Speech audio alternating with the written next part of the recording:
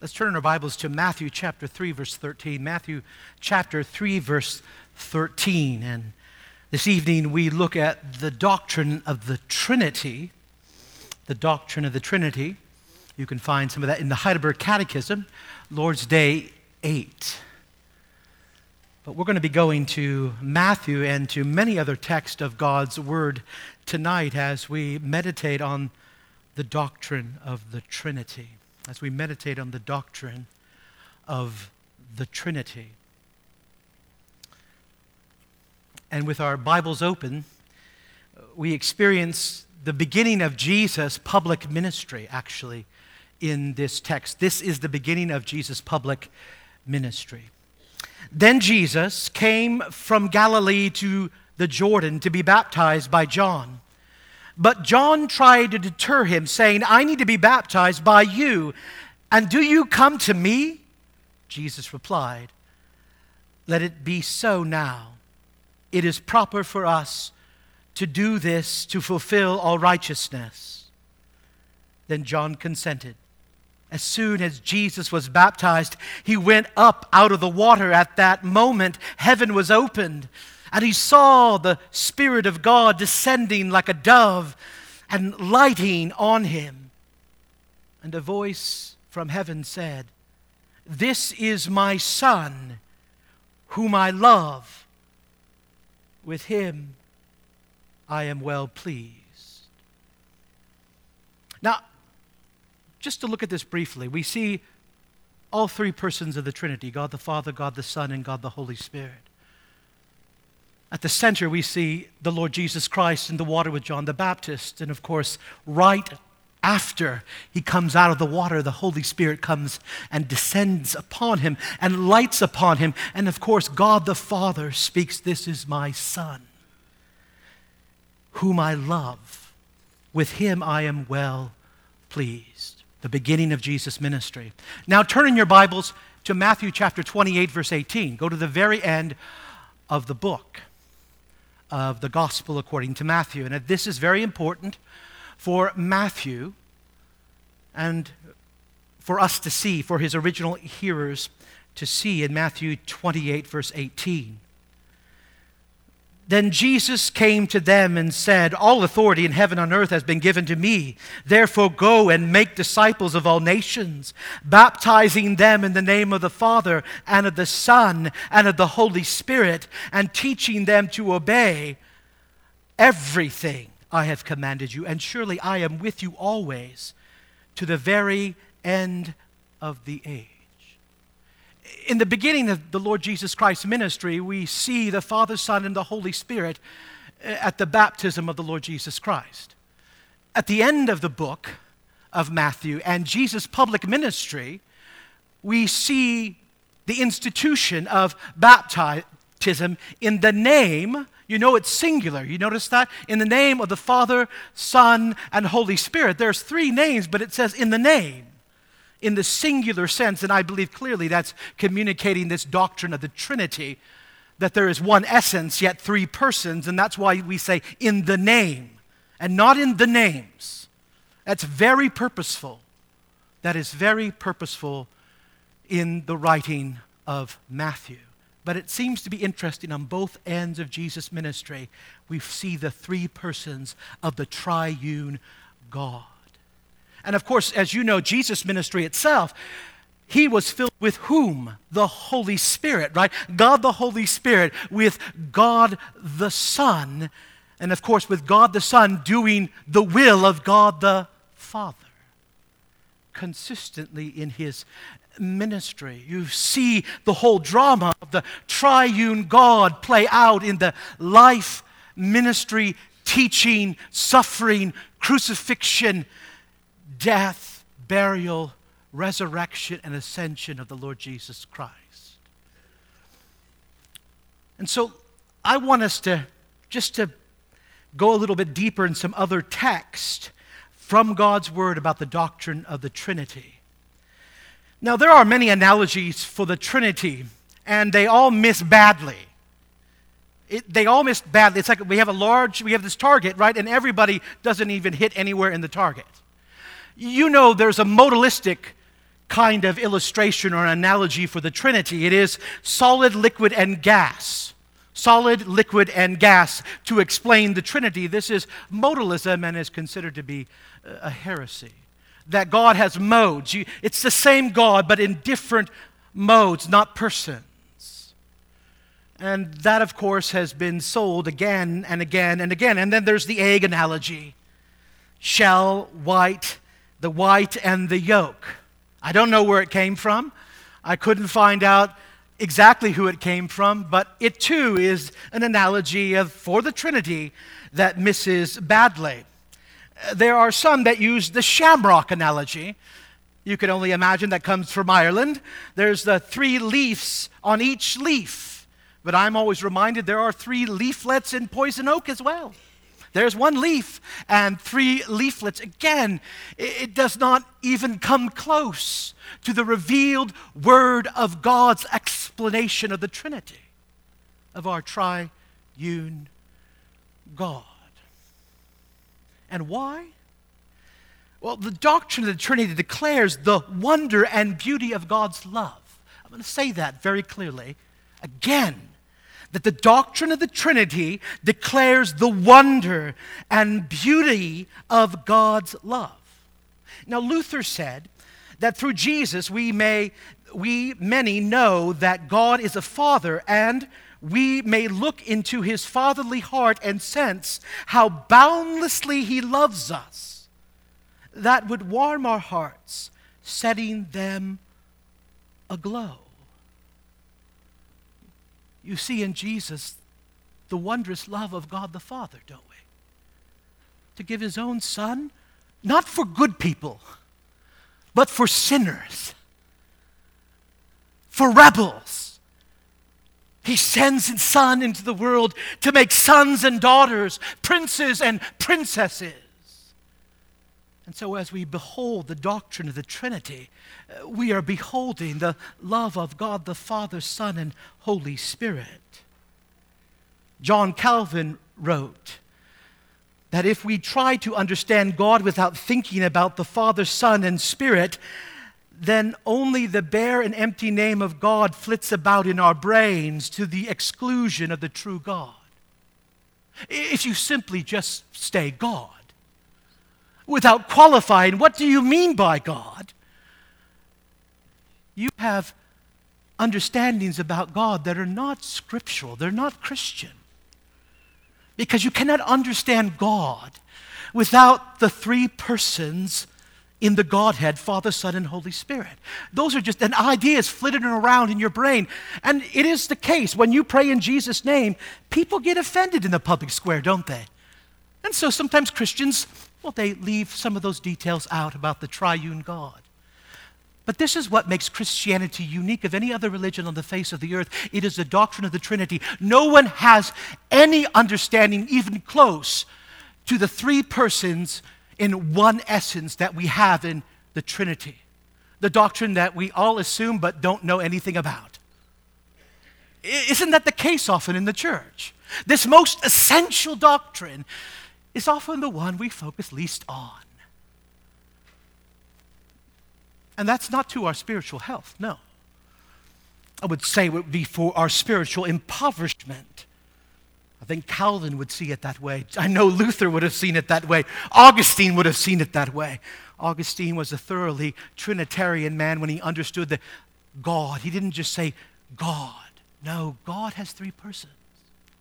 He has revealed Himself in the progress of God's revelation through the Word of God, that we can see Him in the Father and the Son and the Holy Spirit. So what does the doctrine of the Trinity mean? There's a helpful, the seven statement saying. The 7 statement saying goes like this. And I think it's an essential part of the doctrine of the Trinity. There is only one God, right? If we can say that's an essential part of God, that is it, right? There is only, how many? One God. Okay, there is only one God, but that's only one of the 7. So we got 6 more to go. The Father is God. The Son is God. The Holy Spirit is God. The Father is not the Son. The Son is not the Holy Spirit. The Holy Spirit is not the Father. Go through the Athanasian Creed and you will see that repeated again and again and again and again and again and again. It's amazing that those are the 7 parts of the doctrine of the Trinity.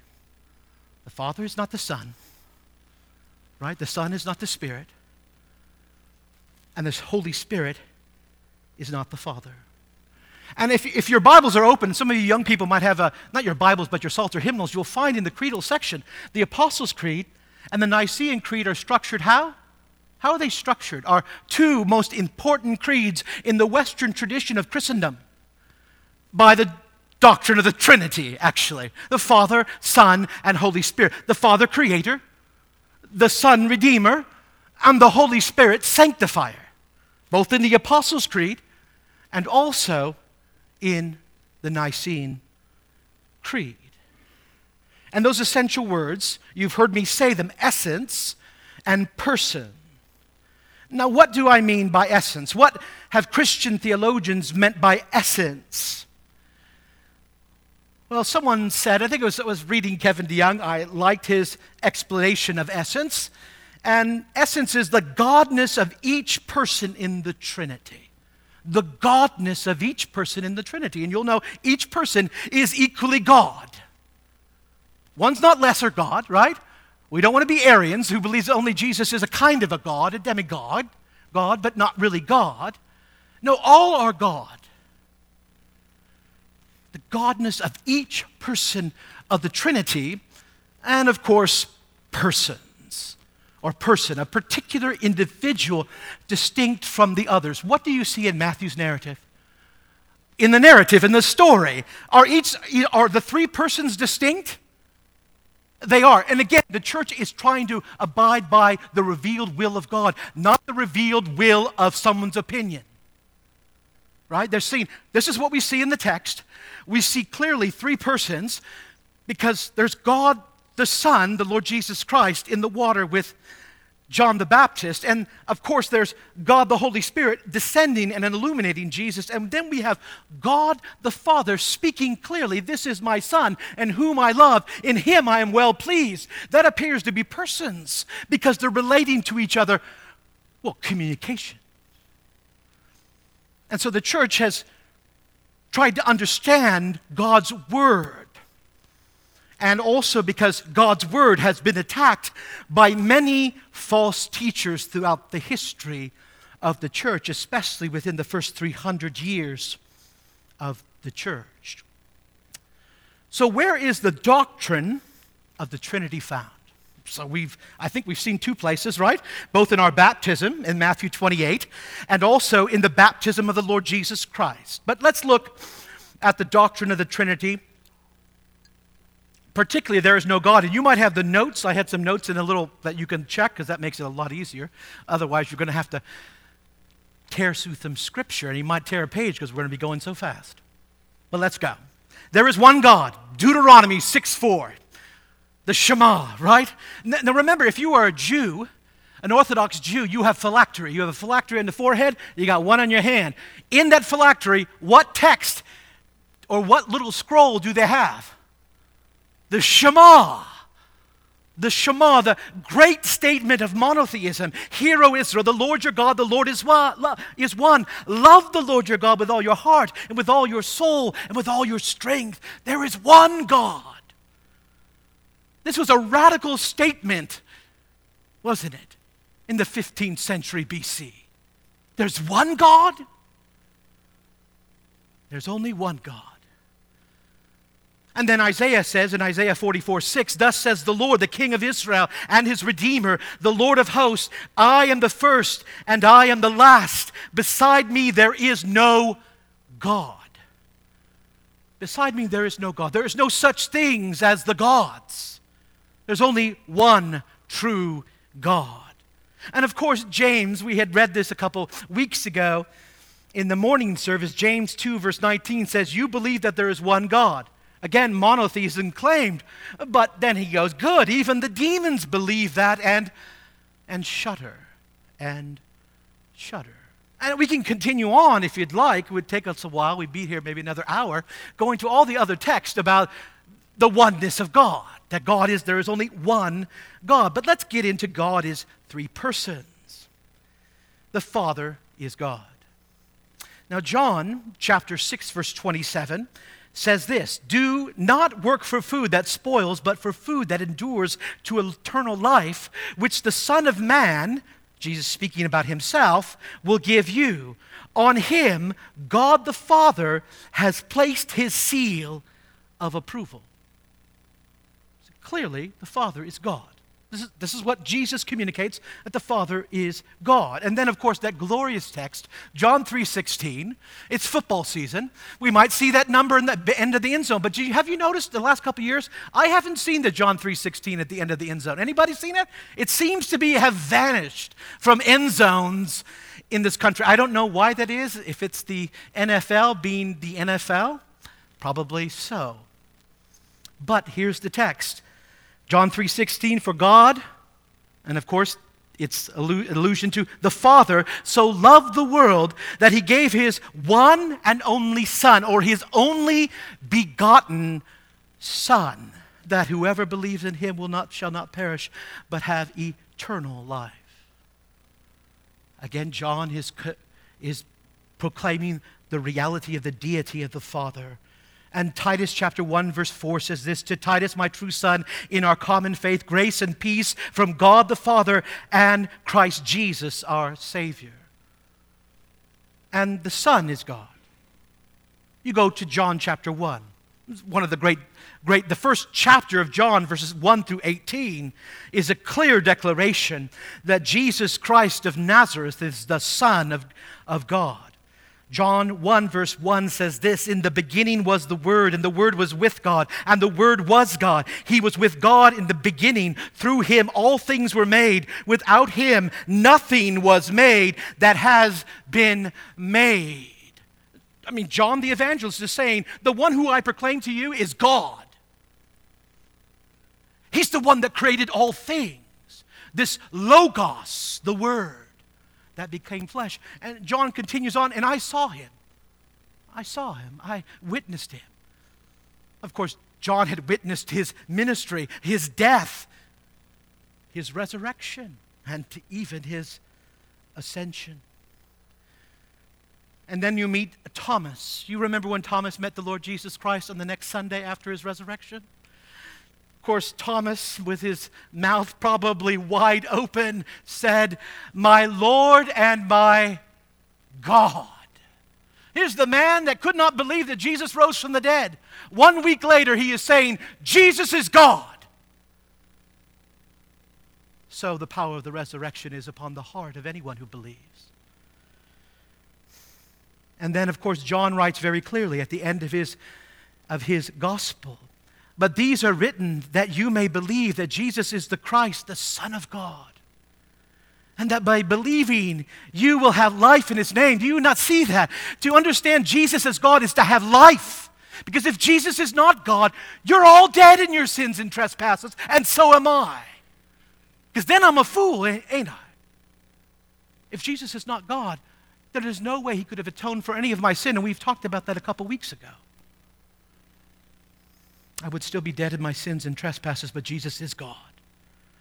And then Titus chapter 2 says, "While we wait for the blessed hope, the glorious appearing of our great God and Savior, Jesus Christ."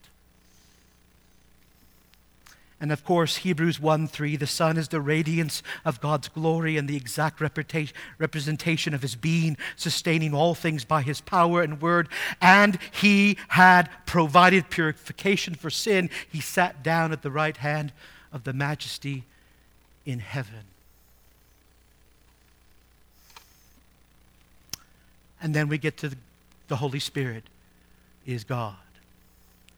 You remember that narrative, that story where you have Ananias and Sapphira, right? They, of course, have not the best reputation in Christendom's history, but here the text speaks of the Holy Spirit, I believe, very clearly. Peter said to Ananias, "How is it that Satan has filled your heart that you have lied to the Holy Spirit and have kept for yourself some of the money you received for the land? Didn't it belong to you before it was sold? And after it was sold, wasn't the money at your disposal? What made you think of doing such a thing? You have not lied to men, but to God.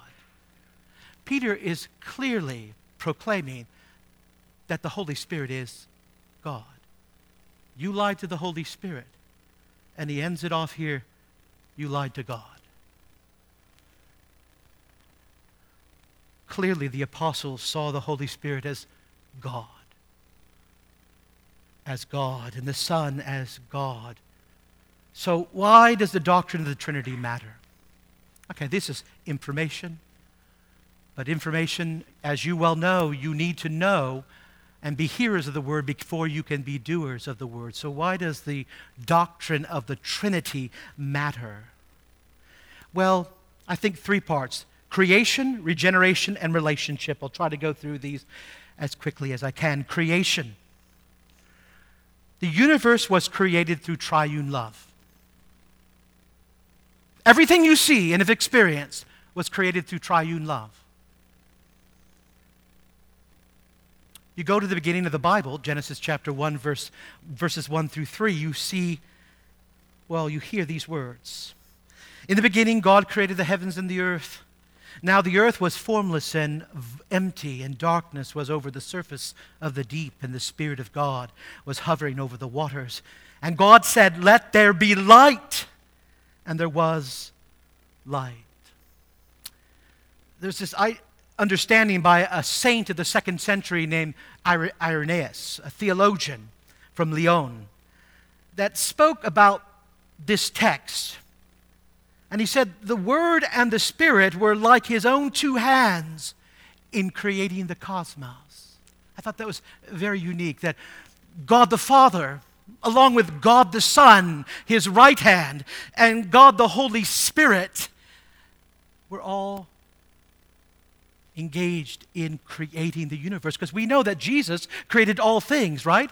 With the Father, because the early church would have understood this word being spoken as the Word or the Logos or the Son of God, creating all things. Father, Son, and Holy Spirit. God spoke the Word as the Spirit hovered over the chaos. That's the way you could explain it. God spoke the Word as the Holy Spirit hovered over the chaos. And he said, "Let there be light." And light came into existence, creation. Did God need to create? Did he need to create us in order to experience love? Why did he create? Well, I think it's an overflow of his own character, of his own love, because God is three persons, and persons they love each other. Not like the Force you see in Star Wars. The Force cannot love, only persons love. God, the Father, Son, and Holy Spirit have perfectly loved each other from all eternity. And so creation came out of God's love. Isn't that why God can say of his act of love, created through the Father, Son, and Holy Spirit, it is very good. Every day was good, but the last day, he said, it's very good. And that same God that created the universe, that one true God, in one essence, the Father, Son, and Holy Spirit, also recreated you, didn't he? Regeneration. Regeneration, the triune God. Or I could say it like this: you are a personal creation of the triune God. You are. What do I mean? Well, God the Father loved the elect, didn't he? He loved those who he'd be calling from every nation and tribe and language. And who did he send? Who did the God who loved, God the Father, send? He sent his Son. And of course, God the Son does the will of the Father because he loves the Father. But he also loved the world. And world means a hostile humanity, people who hate him. And yet the God we see, the Father, loves the world and sends the Son. The Son loves the world and gives his life for rebels and sinners like me. And the Holy Spirit is poured out on the church at Pentecost and continues to be poured out on the souls of men and women, revealing how much God the Father loved you in sending His Son, Jesus, to die for you and overcome the grave for you so that you might have new life and forevermore. It's the love of the triune God. There is no salvation apart from Him. There's nothing. Now, and the last piece, relationship. What do I mean by that? Love is something that was never created. Love has always been because all God has always been. Thus, love has always been. And when God redeemed you to be His own through His Son, and then revealed Himself to you through His Spirit, He wanted to incorporate you and unite you to His own love, to Himself, so that you and I and all of His people would bask in His love for all eternity. And it's the only love that will not die. It's the one love that exists for all time. Because the being who loves us in three persons has not had a beginning, nor can He have an end. And that's where I find my being, my body and my soul united to Christ, thus united to the Father, and of course to the Spirit who intercedes in me. Does the doctrine of the Trinity matter? Without it, there's nothing. There is no Christianity. There's no me, because I would not be a new creation. I would not have an eternal hope. I would be a man aimless. Actually, I don't even think there would be a universe, would there? There wouldn't be a universe without our God, Father, Son, and Holy Spirit in three persons, one essence. Glory be to God. May you glorify Him as you meditate on the Trinity and enjoy Him today, tomorrow, and forever. Let's pray. Oh, Heavenly Father, oh, interceding Son, oh, sanctifying Holy Spirit, we come as men and women who are weak. We come as men and women whose affections are often torn in many different directions. Oh, reveal yourself to us in power, that we might experience again and again your glorious love for us, Father, Son, and Holy Spirit, and that it would change us and shape us and mold us to be not only hearers but doers of the word, and that our hearts would yearn as the days go by, as the weeks and months and years and decades go by. Our hearts would even yearn more and more, awaiting that glorious day where we will experience the fullness of that glorious light in heaven. Oh, Father, oh, Son, and we know, oh, Holy Spirit, you will be in the church in the new heavens and the new earth because Christ and the Father gave you to us forever. And may we be found glorifying you, O God, and enjoying you forever. Amen.